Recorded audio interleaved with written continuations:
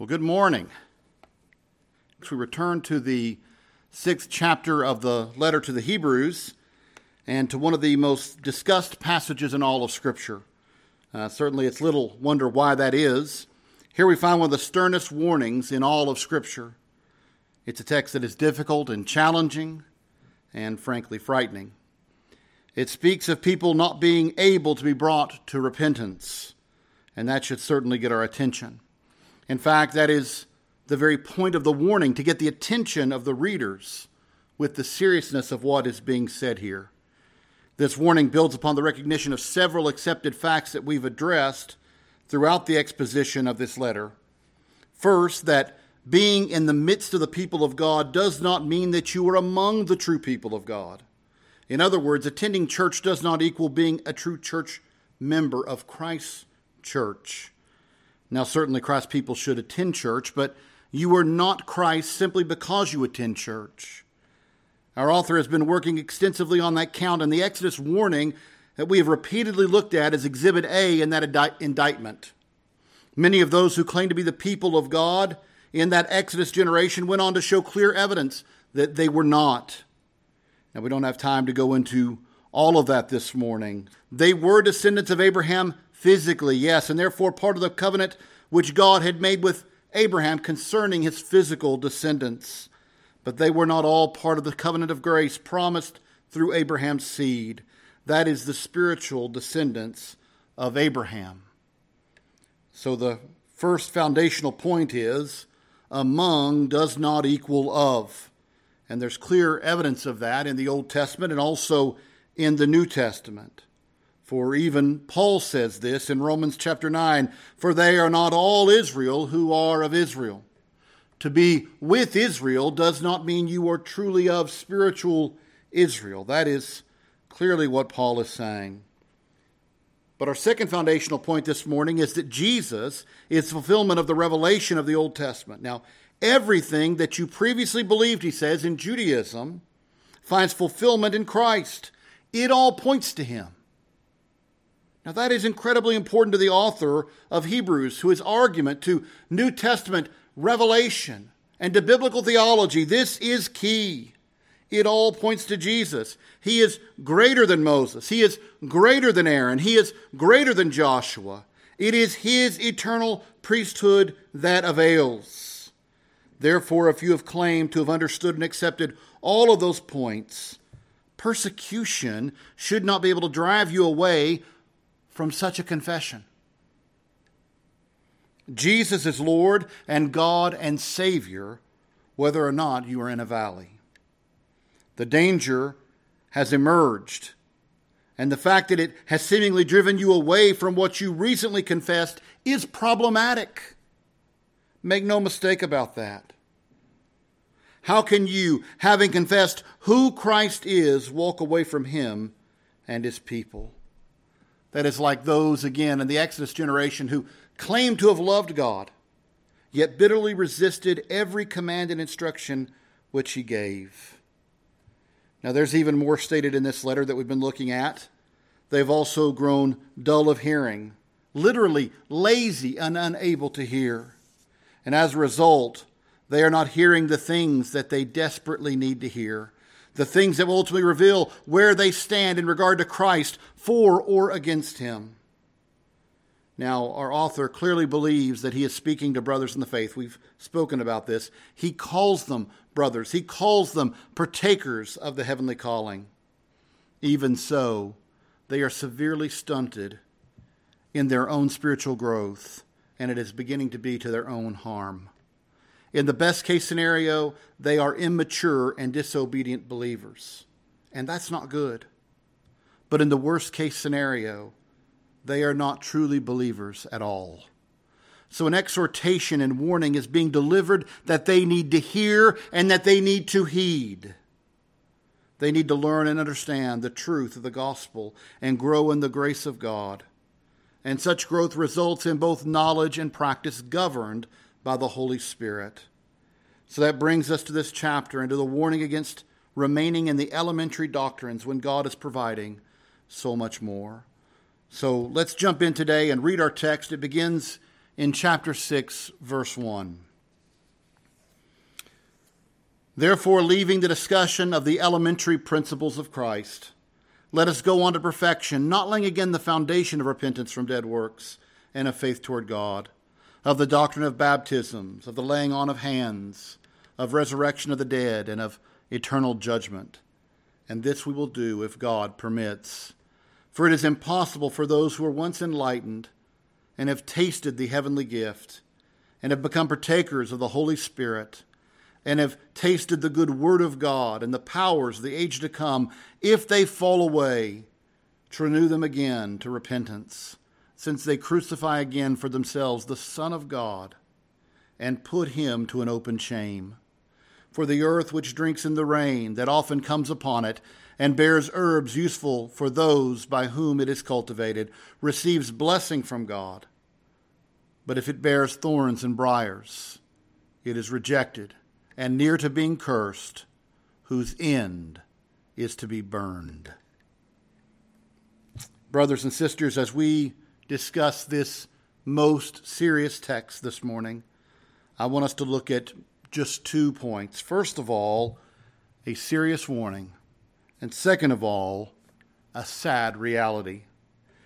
So I begin with the first point this morning of a serious warning, and it's not hard at all if you were listening to that text to figure out how I came up with that first point. We've been seeing this idea of building upon the truths. In fact, that's what we looked at last Sunday morning. At a foundation that is to be built upon. And they are to move forward in completeness and maturity, empowered by the Holy Spirit of God. But not only is that not what is happening, unfortunately, it's completely the opposite. There is a desire here for some to stop identifying with the church at all, and a corresponding temptation to return to the synagogue. And that means being identified with Moses, the Old Covenant, and all that is required therein. So this letter is being addressed to just such a people. If they truly understand that the Old Covenant is anticipatory of the New, finding fulfillment in it, what could they possibly return to? When Aaron is spoken of, or the Levitical priesthood, you realize that it is not an end in itself, but points to a greater priesthood. And how can you sit there in the midst of a people who are claiming as part of their worship that they are still waiting on a Messiah, when you know that Jesus Christ, the true Messiah, has come? And you aren't going back there to bear witness. No, you're running from danger, not looking for it. No, you're going to blend in, to nod your head and to get along. And in doing that, you would be publicly agreeing with those who testify against Jesus. Those who claim that he is not God, not the Messiah, not Lord, not Master. Those that claim he is a fraud and a liar. If baptism is a public picture and testimony of participation in Christ, this is the exact opposite. You are publicly participating with those who reject him and condemn him. This is why our author states that such a person puts Christ to an open shame, both in this public identification with those who oppose him, but also by making a mockery of the transformation of the Spirit of God. For you once claimed to have been born again by the power of God, and now by your actions you ridicule the saving and transforming power of Almighty God. Brothers and sisters, this is serious. This is serious. And this is why author states that you were also guilty in this very way of crucifying Jesus again for yourself. You see, recently you stood with those who said that Jesus died for our sins. But now you stand with those who say he was crucified, himself a sinner. My friends, that is blasphemy. And however you may dress it up, you are no longer testifying that Christ died as a sinless Savior, but that he merely died as just another sinner. And the gulf between those testimonies is like the gulf between salvation and damnation, paradise and hell. It is no small matter.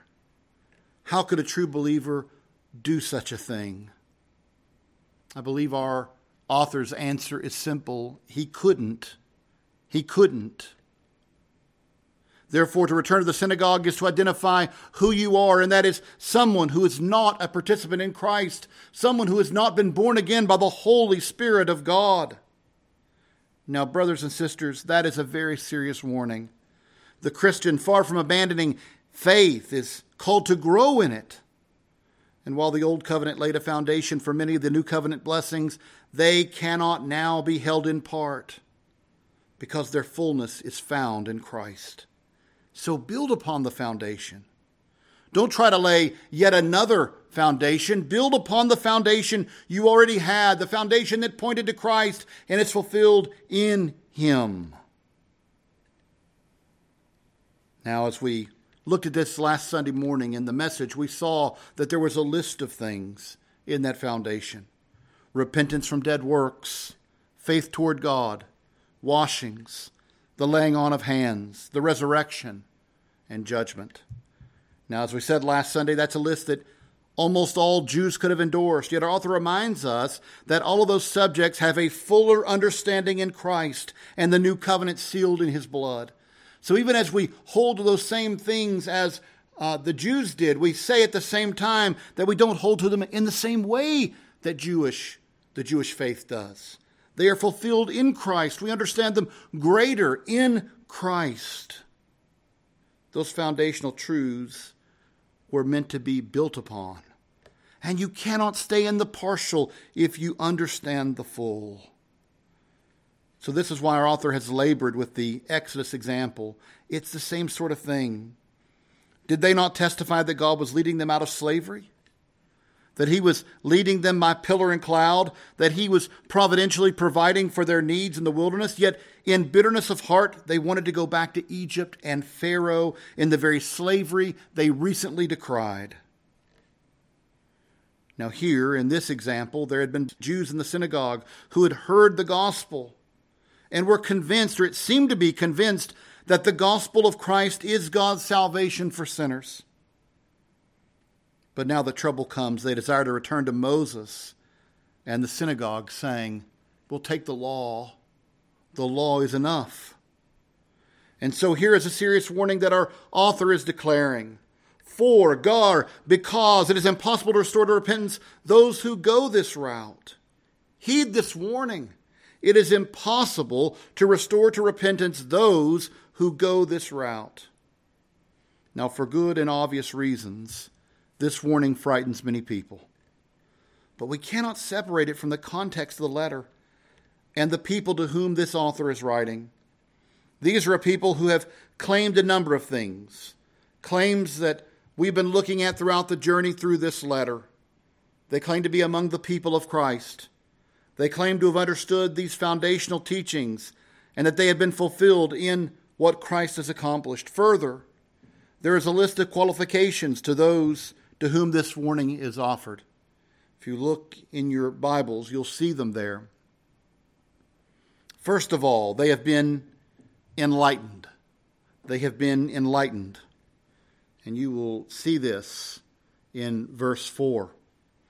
They have been enlightened. Now, some point to the fact that in the early church, they used this sort of language to speak of baptism. Justin Martyr, I believe, is one of the ones that you can use as evidence of this, of speaking in this way, of speaking of baptism in this way, of being enlightened. And that might be what our Spirit-inspired author is arguing. Many of the commentators argue that this is what it means. But even if we don't go that far, if we just take a plain reading of the text, it would tell us what? That they've claimed to come to know something. Enlightenment means that, to have the light of knowledge shine upon you. They have come to understand something, to know something. They're claiming this. Well, what is the thing that they've come to understand or to come to light in regards to? What have they come to know and believe? Well, the answer is simple.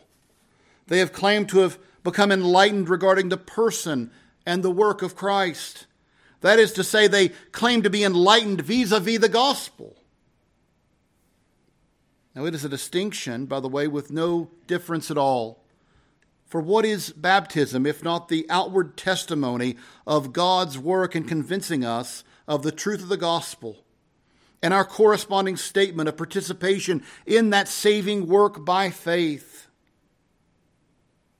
You see, it's faith in the content that they are enlightened to. Baptism is just a symbol of that. They are saying, I understand who Jesus is. I understand why he came, which is to say, I understand the gospel. I put my faith in Christ, and therefore I physically demonstrate that in obedience in believers' baptism. Now, at the end of the day, they are enlightened as to Jesus. But that isn't all that's said here. Second of all, they have tasted the heavenly gift. Again, many in the early church used such terminology to speak of the Lord's Supper. Now, that would form a fitting parallel with baptism. And so many of the commentators like that interpretation largely for that reason. But even if the author only means that they have claimed the experience of renewal in Christ, it is still a confession that has and carries consequences. You cannot claim you didn't know what you have already publicly professed. If you have claimed to experience the heavenly blessings of the new covenant, how can you now reject them? How can you now reject the new covenant? How can you now reject Christ as Savior? If we move on to the third qualification given here, it says they are partakers in the Holy Spirit. Now here we need to be cautious because theologically this should not be interpreted to suggest that they have received the Holy Spirit as if they could lose his presence, which would in essence mean lose salvation. Instead, we should understand that the author is meaning that they have partaken of the community, that is the temple of the Holy Spirit. Now again, our author suggests that they are also saved. Thus they also have the indwelling Spirit. But if they walk away, it will demonstrate that this was never the case. Do you understand what I'm saying here? The author is assuming that they are believers. He's made this assumption throughout the letter. He is hopeful that they are in Christ, that they have the Holy Spirit, that in that way they would actually be partakers in the Holy Spirit. But if they walk away, it will prove that that is not the case. If they walk away, they will show they were in the midst of the ecclesia, the called out people of God, but they were never really members in it, never participants in the body of Christ. And so it brings you to a question. Having seen the evident works of the power of the Spirit, preaching accompanied with signs and wonders and works of power, will you now turn away from what God has so clearly wrought? Fourth, it says they have tasted or experienced the goodness of the Word of God. Now, certainly we can say that as Jews, they had already experienced or had the Old Testament revelation, which is fully the Word of God. That is not disputed here. They had the Old Testament revelation. But our author is referring to that which has been gained in this New Testament revelation. I don't mean the collected New Testament. We're not talking about that here, but we're talking about things like the apostles' doctrine, the apostolic teaching, those things that would be gathered. We don't know yet what letters they may have had, even at this early point in church history. But whatever they had received by God's grace. And so they had this joyous and wonderful revelation of God in what Christ was doing, what he had accomplished. That he fulfilled all the Old Testament scriptures in this way, that he came into the world as the Lamb of God, as our priest and prophet and king. And so again, brothers and sisters, we see this amazing blessing that they had experienced the goodness of the Word of God, and yet now they are walking away. And fifth, our author says they had experienced the power of the age to come. That is to say that they had experienced the power of the glorious kingdom age. Now, what does he mean by that? Well, they had seen the eschatological signs, had they not? The preaching that they had received had been accompanied with signs and power and works of God. They had witnessed miracles and wonders that could only be explained as God moving and working. This was like God's seal of approval on all that was happening. Clear evidence that God was saying, this is truly my work. Now, everything that could be argued would be beneficial for them to have, they had. They had the Word of God. They had the community of God. They had miracles of God all around them. They had everything that you would pray that you would have. They had. And after all these many blessings, they're going to walk away, in effect, rejecting it all. My dear brothers and sisters, what can be said except for this? That to have all of that and to walk away demonstrates an evil, unregenerate heart of unbelief. And that brings us to our second and final point today.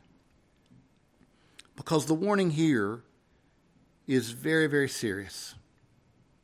It bothers many people when they read it, and we can certainly understand why. It is stating that there is no repentance possible for people in the situation described here. If they walk away here, that is it. It's not a hypothetical warning. All scholars agree on that. It's a serious warning telling the hearers of this message to tread carefully. You are standing on dangerous ground. If you fall away now after having tasted all these gracious gifts, you cannot be brought again to repentance. Now, certainly we can see why this is such a troubling text. Let me say this as we walk through this, that it's important that we keep this within the focus of the context of the letter. Now, that is not to say that there is an application for us in this text, but we are not the primary recipients of this letter, and we need to remember that. It is written to a people who have claimed all of these privileges. Did you hear the gospel? Yes. Did you claim to believe it? Yes. Did you associate with the church? Yes. Did you see the power of God at work around you? Yes, I saw all those things. Were you baptized? Yes. And I think we can say that as the answer because confessors were quickly baptized in the early church. You see, he might say we proclaim all of that. We have done all of that. And now we're leaving. And not just leaving, in a very real sense of the word, switching sides. Is it not true that most of the early persecution of the church was at the hands of the Jewish leaders? So you're not simply leaving, you are moving from the persecuted to the persecutors. You are leaving the people who said, this Jesus whom you crucified, whom God raised up, and are moving to rejoin the side that was saying that it was right to crucify Jesus. They call him a blasphemer. That is no small error. Again, this is why our author is saying that it is like crucifying Jesus again for yourself. The difference is that this time you cannot claim to do it in ignorance. For you yourself have testified to having fully heard the truth. You cannot claim that you did not know. You can't claim it. Now that must be taken into consideration in understanding this text. Who is not being addressed in this text? It's important for us to think about. Who is not being addressed? People who heard a part of the gospel or some teaching of Christians, thought it sounded kind of good without fully understanding it, and then walking away later. That is not who is being pictured here. Nor someone who was baptized early without fully understanding what all of this means, then walks away from the church for a while, then returns back at a later age because they now realize their desperate need of Jesus. That is not what we're seeing in this text. We're talking about a people who claim to know everything. They say, I have heard everything. I have testified as believing everything that is proclaimed in the gospel in the church. I have witnessed the power of God at work, and now I want nothing to do with any of it. These are much more like the people that you see who claim that they were formerly devout evangelical believers. You ever see these people? Sometimes on TV. Maybe you see them on a YouTube thing where they're going against Christianity. But they'll always say, I was a devout believer. I was very serious about my faith. And then I came to realize it was all nonsense. And I walked away. Brothers and sisters, I just want to say this. Those people will not be able to stand before the righteous judge and say they didn't know. They won't be able to. You professed that you did know. You're standing before people saying, I accepted all of it at one point. I believed all of it. I knew all of it, and I reject it. You will not be able to claim that you did not know. You profess that you did know. So, my friends, we need to realize that this is serious. We also want to say that we understand that any that would walk away did not personally experience the life-giving power of the Holy Spirit of God. But they were certainly in the midst of people who did. In fact, that is what it means to be an apostate, to claim to know something, to understand it, and to have participated in it, and then to turn away rejecting that which you once claimed. Ones who were once professing Christ but have now turned against Christ. So the context requires this realization. For these individuals, it is not an act of ignorance, but of rebellion against the God of creation. For such people, this text is declaring that there is no repentance possible for them. And this really shouldn't surprise us, brothers and sisters. Because if you've ever met or seen the kind of person I just described, the person who says, oh, I was devout, I was serious, I was all in, and then I came to realize that it was all a bunch of garbage. If you ever come to meet a person like that, you will quickly realize that they are the people absolutely most hardened against the gospel. Most hardened against it. There is no reasoning. There is no discussing. Whatever avenue you would try to take to use the Word of God to show them their error, they will reject it. My friends, this text is telling you why.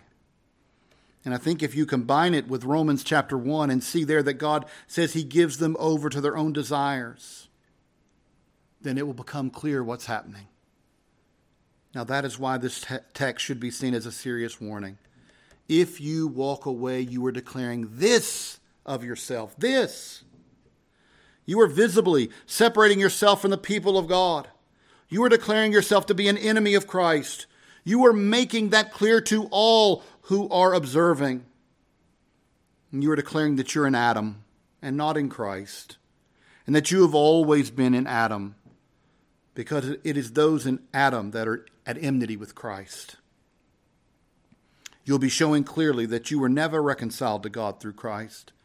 That you never had peace with God. And the reason for that is because the peace with God that Paul is referring to in Romans is a lasting peace. An unalterable state of peace. And you want to know why? That's because that peace is not based on my actions, but on the perfect work of Christ in whom I stand. You see, there is no waffling between Adam and Christ. You are in one or you are in the other. And you do not go back and forth, back and forth. All are born in Adam. The redeemed are born again and have standing in Christ. By Christ's merit we stand in Him, by faith and that of the grace of God. Nothing we did could earn it or lose it. That is why it is by God's grace. It is His gift. For those who receive this letter, to walk away simply shows that they never believed. Even so, the warning for them is severe.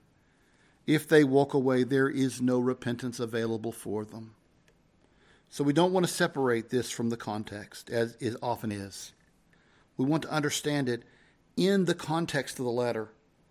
And it's important for us, brothers and sisters, because we hear people fret over this text. They say they used to attend church as a child and they attended Vacation Bible School and later they left the assembly of believers. And what is more, they made many mistakes along the way. And maybe somebody's testimony goes a little bit further. They made a profession and they were baptized. And they walked away from the assembly of believers. And maybe they lived a life of sin. And years later, they come to understand their desperate need of Christ. They know it in their heart. They need Christ. And they turn to him. But they read this text and they fear that it's speaking to them. What can we say here, brothers and sisters? Well, let me answer that by saying two things in response. First, it simply can't be speaking to that situation if you are repentant over your sins. Because the promise here is not that God will reject your sincere repentance. No, the promise here is that there will not be any repentance at all. So, if you are repentant, then this cannot be speaking to you. But second of all, this is not speaking to those who had misunderstanding or limited knowledge or didn't really fully understand. No, this is speaking to a people who are blessed to see and to hear and who proclaim that they fully understood. Some scholars believe that this is really only possible in that apostolic generation. I don't know if I would go that far with it. Maybe there's a context where we can fully know and walk away. Maybe those examples we spoke of earlier of the people who said they were in church for years and rejected it all and walked away and are just so hardened against Christ. Maybe they are modern examples. But certainly we can see the unique position of these believers in that apostolic age where they received the direct teaching of the apostles oftentimes, and they saw signs and wonders that verified and testified to the veracity of the claims. That is something to see and turn away from. And so if after all of that, they reject Christ as the only means of salvation, what does it prove? It proves sadly that the Holy Spirit never regenerated their heart, because the hearts of the people of God, with the love of God shed abroad in their hearts by the Holy Spirit who's been given to us, love Jesus. The hearts of the people of God love Jesus. And so this warning is offered, and it is serious. It is fraught with the deadliest danger. But brothers and sisters, if we know someone who is in this situation, they have been exposed to the truth of Christ again and again, they have heard it preached and taught, and they understand it, and they've even given the profession that they believe it, and they are about to turn their back on the gospel, on Christ, on salvation, on the new covenant, on all of this.